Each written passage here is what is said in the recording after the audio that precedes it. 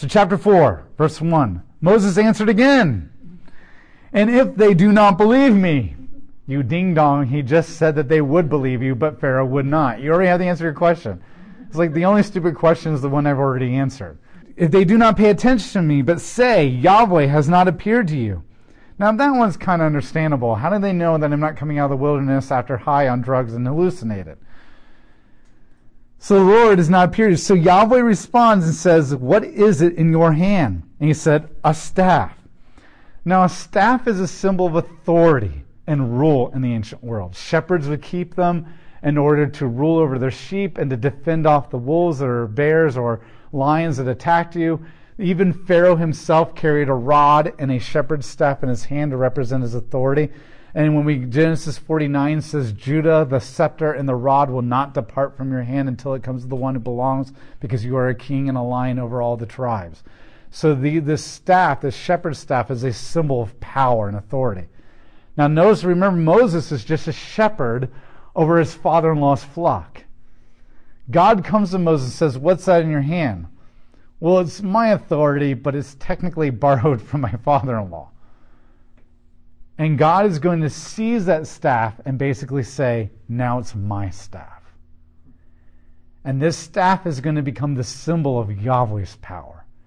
And by the fact of letting Moses carry the staff means that Moses is going to become his representative. So Moses has gone from inheriting the sheep of his father-in-law to now becoming the representative of the sovereign God of the universe. That's a huge promotion. And so this staff is no longer Moses' staff. In fact, when we get to the plagues, it'll be called the staff of Yahweh. So that every single time you see it strike the Nile or wave over creation to bring the locusts, you're reminded that this is the hand of God, not the hand of Moses. Because Moses is just carrying the staff for God, like your caddy carrying your golf clubs. Okay? And so he's going to wield it on God's behalf. So with these three, redemption, he's going to claim Moses' staff as his own. And Moses is going to become the image of God as his staff bearer. And so the first thing he says is this.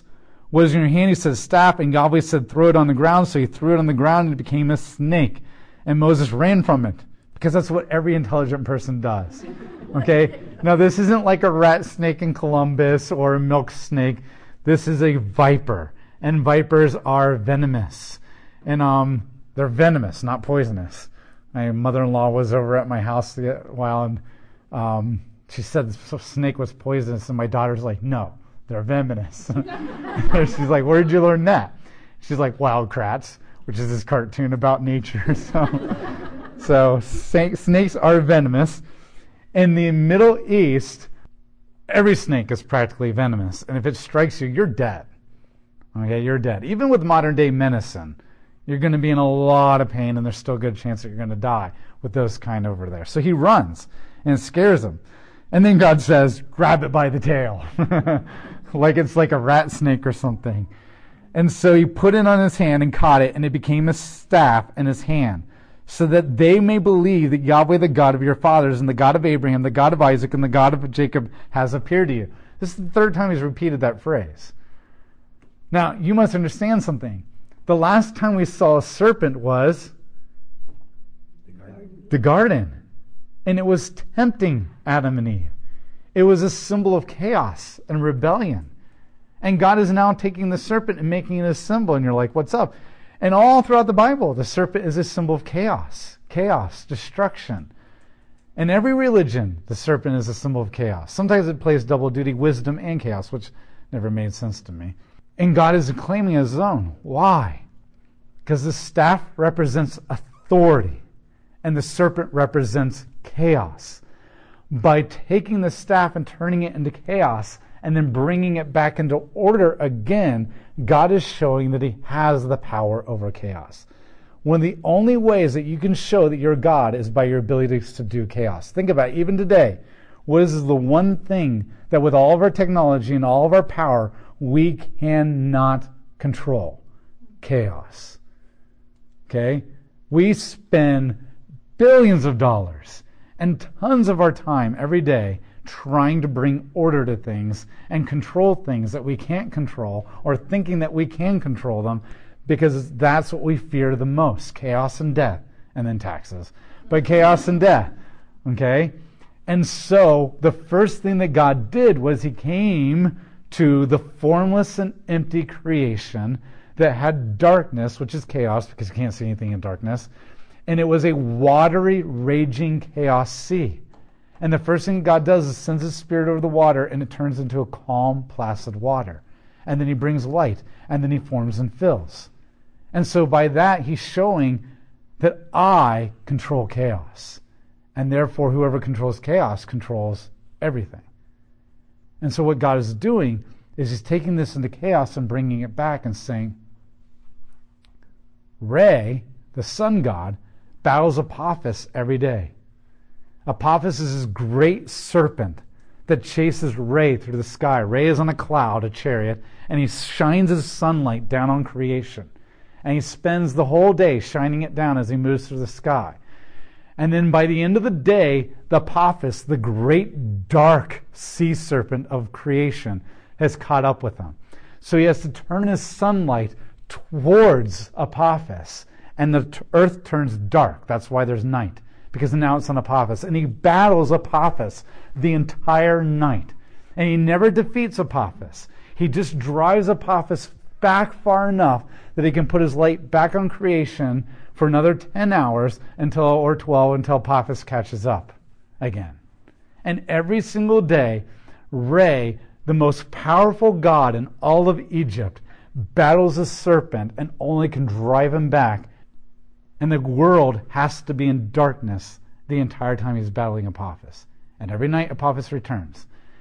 And God takes the staff, serpent, back again, like that. That's his power. That's his control. And not only that, what is interesting, the very thing that they feared the most, Apophis swallowing Re, the serpent also is a symbol on the crown of Pharaoh as a symbol of protection, which is totally contradictory. Sometimes I just wonder if Satan's like, let's see if we can get these people to believe in two contradictory statements. And so God is taking the symbol of protection and showing that he controls it, which is also a symbol of chaos and shows that he controls it. And there's no epic cosmic battle, and there's no like long hours of darkness while you wait for him to drive it back. It's just boom, boom. If that doesn't speak to you, will they believe me? Heck yeah. And so then the next sign is leprosy. Now this isn't actually leprosy. You have to realize that pretty much every single time in the Bible that it says leprosy, it's not leprosy. Leprosy is not even the right word. The English translations is lepra, and lepra in Hebrew doesn't even mean leprosy. It just kind of sounded like it. That's like S-U-N is the big ball of fire, and S-O-N is what you give birth to. And it's like, you don't want to confuse those two things. Okay, just because they sound the same doesn't mean they're the same. Just because it sounds like lepra doesn't mean it's leprosy. And so that was an early mistake that a lot of translators make, but it's kind of stuck. Leprosy, the word here, just basically means skin disease. And it can refer to all kinds of skin diseases. And we get to Leviticus, and we're going to spend a long time on skin diseases and discharges. Yay! It's using leprosy. In fact, a lot of translations now don't even use the word leprosy. But the point is not leprosy. The point is that his skin is being attacked, and it's now dying, and is full of disease. But then God turns it back healthy again. The whole point is that God controls sickness and health too. And he can heal like that, and he can strike it. And the Egyptian gods were often associated with sickness and plagues, because that's how you judge people. And even God uses plagues to judge people. And so he controls nature. And that's the other thing that we fear the most. There's a lot of diseases that we don't know how to cure. And they bring chaos in our life. And God's there and back again. And the next one is, and what's interesting is he'll never use that sign that we know of. That sign never gets repeated when he gets to Egypt. The second one. And then the third one is the water into blood. Now, this may not exactly be blood. It may just be some kind of contamination or poison in the water. We'll talk about that when we get to the first one. But the idea is, once again, I control creation. I control the Nile. Water is gold in the ancient world. Water is life. I mean, you and I, we just like spray water everywhere and don't even think about it. But in the ancient world, you do not waste water. Okay, spitting on the ground is like a waste. People, okay, because they live in a desert culture where rains come very little and water is worshipped. One of the greatest gods that they worship, other than Re, is the Nile. And it's ruled by a god by the name of Hapi. Hapi, Hapi. And so we'll talk about him a lot more when we get to that. So God gives them these three signs, basically saying, okay, I told you that they would believe me, but if this makes you feel better, here's three signs. But these are all demonstration of power over creation.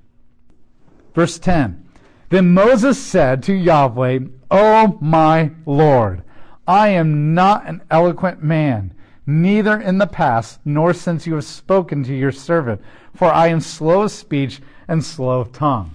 Now this doesn't necessarily mean he has a speech impediment or a stutter, like a lot of people think. It just means like, I'm not a good speaker. I don't want to speak. It's a polite way of saying, I don't want to go. Remember, everybody just like circumvents the real thing. That's the polite thing. You don't ever say, I don't want to do it. You just kind of like, oh, I got to wash my hair tonight. That's what he's doing here. Okay? So he's not exactly saying I got a speech impediment. He's just saying, I'm not a good speaker, which basically means I don't want to speak. I don't want to do this. At this point, this is when Yahweh's patience starts coming to him, and he's kind of like, oh, okay? And he says, Yahweh said to him, who gave you a mouth to man? Or who makes a person mute or deaf, or seeing or blind? Is it not I, Yahweh? So now go, and I will be your mouth, and will teach you what to must say. So he's kind of getting angry here. The grammar here starts getting a little bit elevated. Now, once again, this isn't God saying, I make people blind and I make people deaf and mute, which he does and he can. He has every right to do that. But he's not saying I'm the inflictor of handicaps. The point is that I can do anything. I'm the one that created everybody. I'm the one that gives everybody the ability to do things. So I can take it away. I can redesign anybody in any way that I want because I am God. That's all he's basically saying. Kind of like, I brought you into this world, I can take you out, but you don't really mean that. Although sometimes God does. But Moses said, and now we're no longer circumventing. Please, Lord, send anyone else whom you wish to send. I'm not going. And it's at this point that God says, Yahweh became angry with Moses, and he said, what about your brother Aaron, the Levite? I know that he can speak very well. Moreover, he's coming to meet you, and when he sees you, he will be glad in his heart. Now, this is what's so cool about God. I already knew way before this event that you were already going to say that you're not going to go. So Aaron's already on his way. Now, like, before I even gave you the chance to say, I don't want to work for you, I've already hired somebody else. Okay? But here's the thing. God says, you're still going. Even if I have to drag you kicking and screaming into Egypt, you're going. See, sometimes God gives you free will, and sometimes he says, I'm God. Because he has better plans. Now, here's what's interesting. This is the other thing the movie got wrong. Moses has been demoted. He is now the sidekick of Aaron.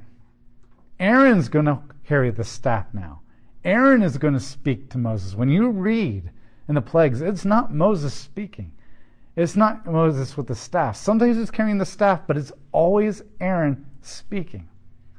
He goes to Pharaoh. He speaks. And Moses stands by his side. Because Moses has been demoted. He still has to go because God wants to teach Moses something. But he doesn't get to be the representative anymore because he doesn't have faith.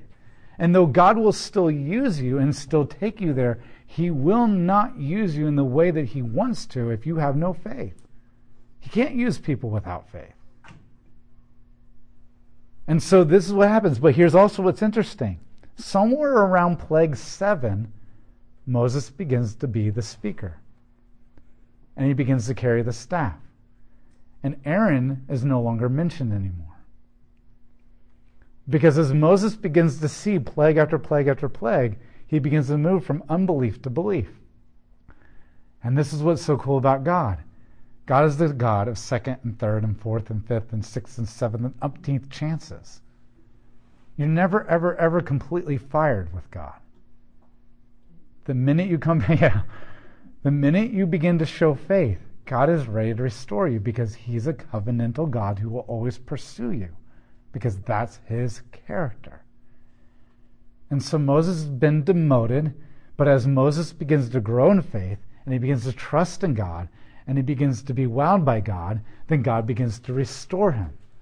And then, by the time we get to the Exodus, and they're standing at the Red Sea, and all of Israel is like, oh no, we're all going to die.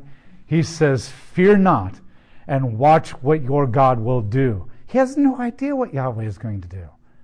But he knows Yahweh is going to do something, because that's what he's done the last 10 times. And that is the Charlton Heston Moses. But here's the thing, he didn't start off that way. And this is the encouraging part. When you feel like, I don't have enough faith, or God can never use me, or you're still probably way better off than Moses. Because at least you've accepted Christ, and at least you're trying to know him. Moses is not even there yet. And yet God is going to take Moses, this guy who doesn't know God, and had the audacity to say, where have you been for 400 years? And even had the audacity to say, I'm not going. You send somebody else. You don't say that to the God of the universe. And yet God grows him into the greatest prophet the world has ever seen.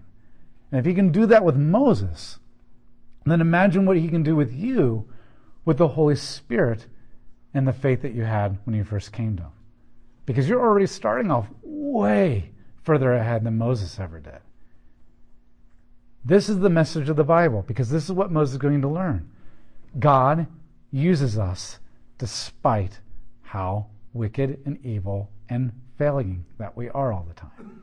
One of the predominant messages of the entire Bible is, you're a failure, you'll never be able to save anybody, you'll never ever be able to build a good enough government to do anything, you'll never be a good parent, because you're an absolute failure who constantly rebels against God all the time. That's who you are. That's Genesis 3 through 11. That's Romans 1 and 2. But the second message of the Bible that you kept seeing is God uses you anyways, because he wants to redeem you, and he can change you into an incredible parent, an incredible leader, an incredible teacher, and he will use you to redeem other people even though you're still a sinner.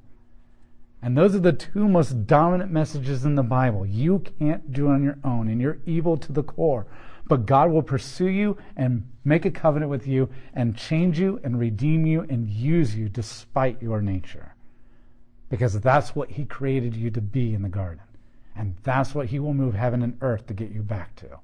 That's the message of the Bible. That's the gospel presentation. And you do yourself a disservice when you think, I'm good at this, or I can do this, or I can do this on my own. Because the most important thing you need to realize is, until you understand how dark your soul really is and how evil you really are, you will never really truly cling to and depend on and desperately want Christ. The more that you think, I'm that and I'm this and I can do it, the less you'll cling to him and the less you'll experience him. The amazing Christian is not the one who's amazing, but the one who realizes how evil and how dark and how desperate they are for the God of the universe. And so they cling to him more than everybody else. And therefore they become greater than everybody else in the way that God uses them in the kingdom. And that's Moses. You know he's got a healthy dose of humility if this is the way he starts. And that's why he's going to become the most powerful person. Because every time you see Moses from this point on, after about plague 7, he's going to always go to God. The minute the people complain, the minute he just immediately turns to God and says, God, help me. God, you got to do this. God, you got to deal with that. And that's what makes Moses great. And here's what's interesting. Even though God put him in the right places with the right education, in the long run, God didn't really need any of that. He didn't need any of that. And that's the message of the Bible. And that's why Romans starts with, you suck, you suck, you suck, you suck. And then says, thank God for Jesus Christ. And then he begins with Abraham and begins to take you through redemption. The problem in America is when we say, well, I don't really struggle with those sins. I just kind of overeat sometimes. No, call it what it is. You're really obsessed with how you look before other people, and all you can think about is what you want this more than call sin for what it really is. But it's a disorder. It's that disorder. No, it isn't. It's selfish sin and lust. That's what it is. It's control. It's not a gossip problem. It's you controlling other people's lives in order to make yourself more powerful and more like. That's what it is. That's what it really is. But the minute we give it these labels that sound culturally acceptable, and it's just a struggle, we begin to reduce who we really are and how much we need Christ. And that's what God is exposing in Moses here. Part of this is Moses has to screw up and fail so that God can use him. It stinks to look yourself in the mirror, but it is the most important thing you've got to do in order to grow. Any questions? So you are to speak, verse 15, to him and put the words in his mouth. And as for me, I will be with you with your mouth and with his mouth. And I will teach you both what you must do. He will speak for you to the people, and it will be as if he were your mouth. And as for you, you were his God. You will also take him in his hand, this staff, which you will do the signs. So notice he says, I will speak to you, and you speak to Aaron, and Aaron speaks to Pharaoh. But what's interesting is, despite that demotion, he still says, and you will be a God to Pharaoh and Aaron. Now, God is not saying ontologically you're going to become a God, but he's saying you're going to be as God to them because you're going to be the mouth of God. Every word that comes out of your mouth when you have that staff is going to be as if I'm talking. And anybody who then goes against what you say is as if they're going against me. And so think about it. We understand ambassadorship, but not like the ancient world. So if Trump sends an ambassador to Russia, and Russia just mistreats the ambassador and kicks him out, that would be as if you're doing it through Trump. In fact, when David sends ambassadors to the Philistines, and the Philistines cut a hole out of the rear end of the clothes and shaves half their beard off, which is very disrespectful in the ancient world, and sends them back, David says, how could he do this to me? He humiliated me. He mutilated me. And you're like, no, he didn't. David did, but that's how they see representatives. You are me, and you're speaking on my behalf, and that's what God is saying. You are going to be the physical incarnation of God to them. Not literally in a Jesus sense, but in a representative sense. You're going to be my image. And so this is what God is saying to him.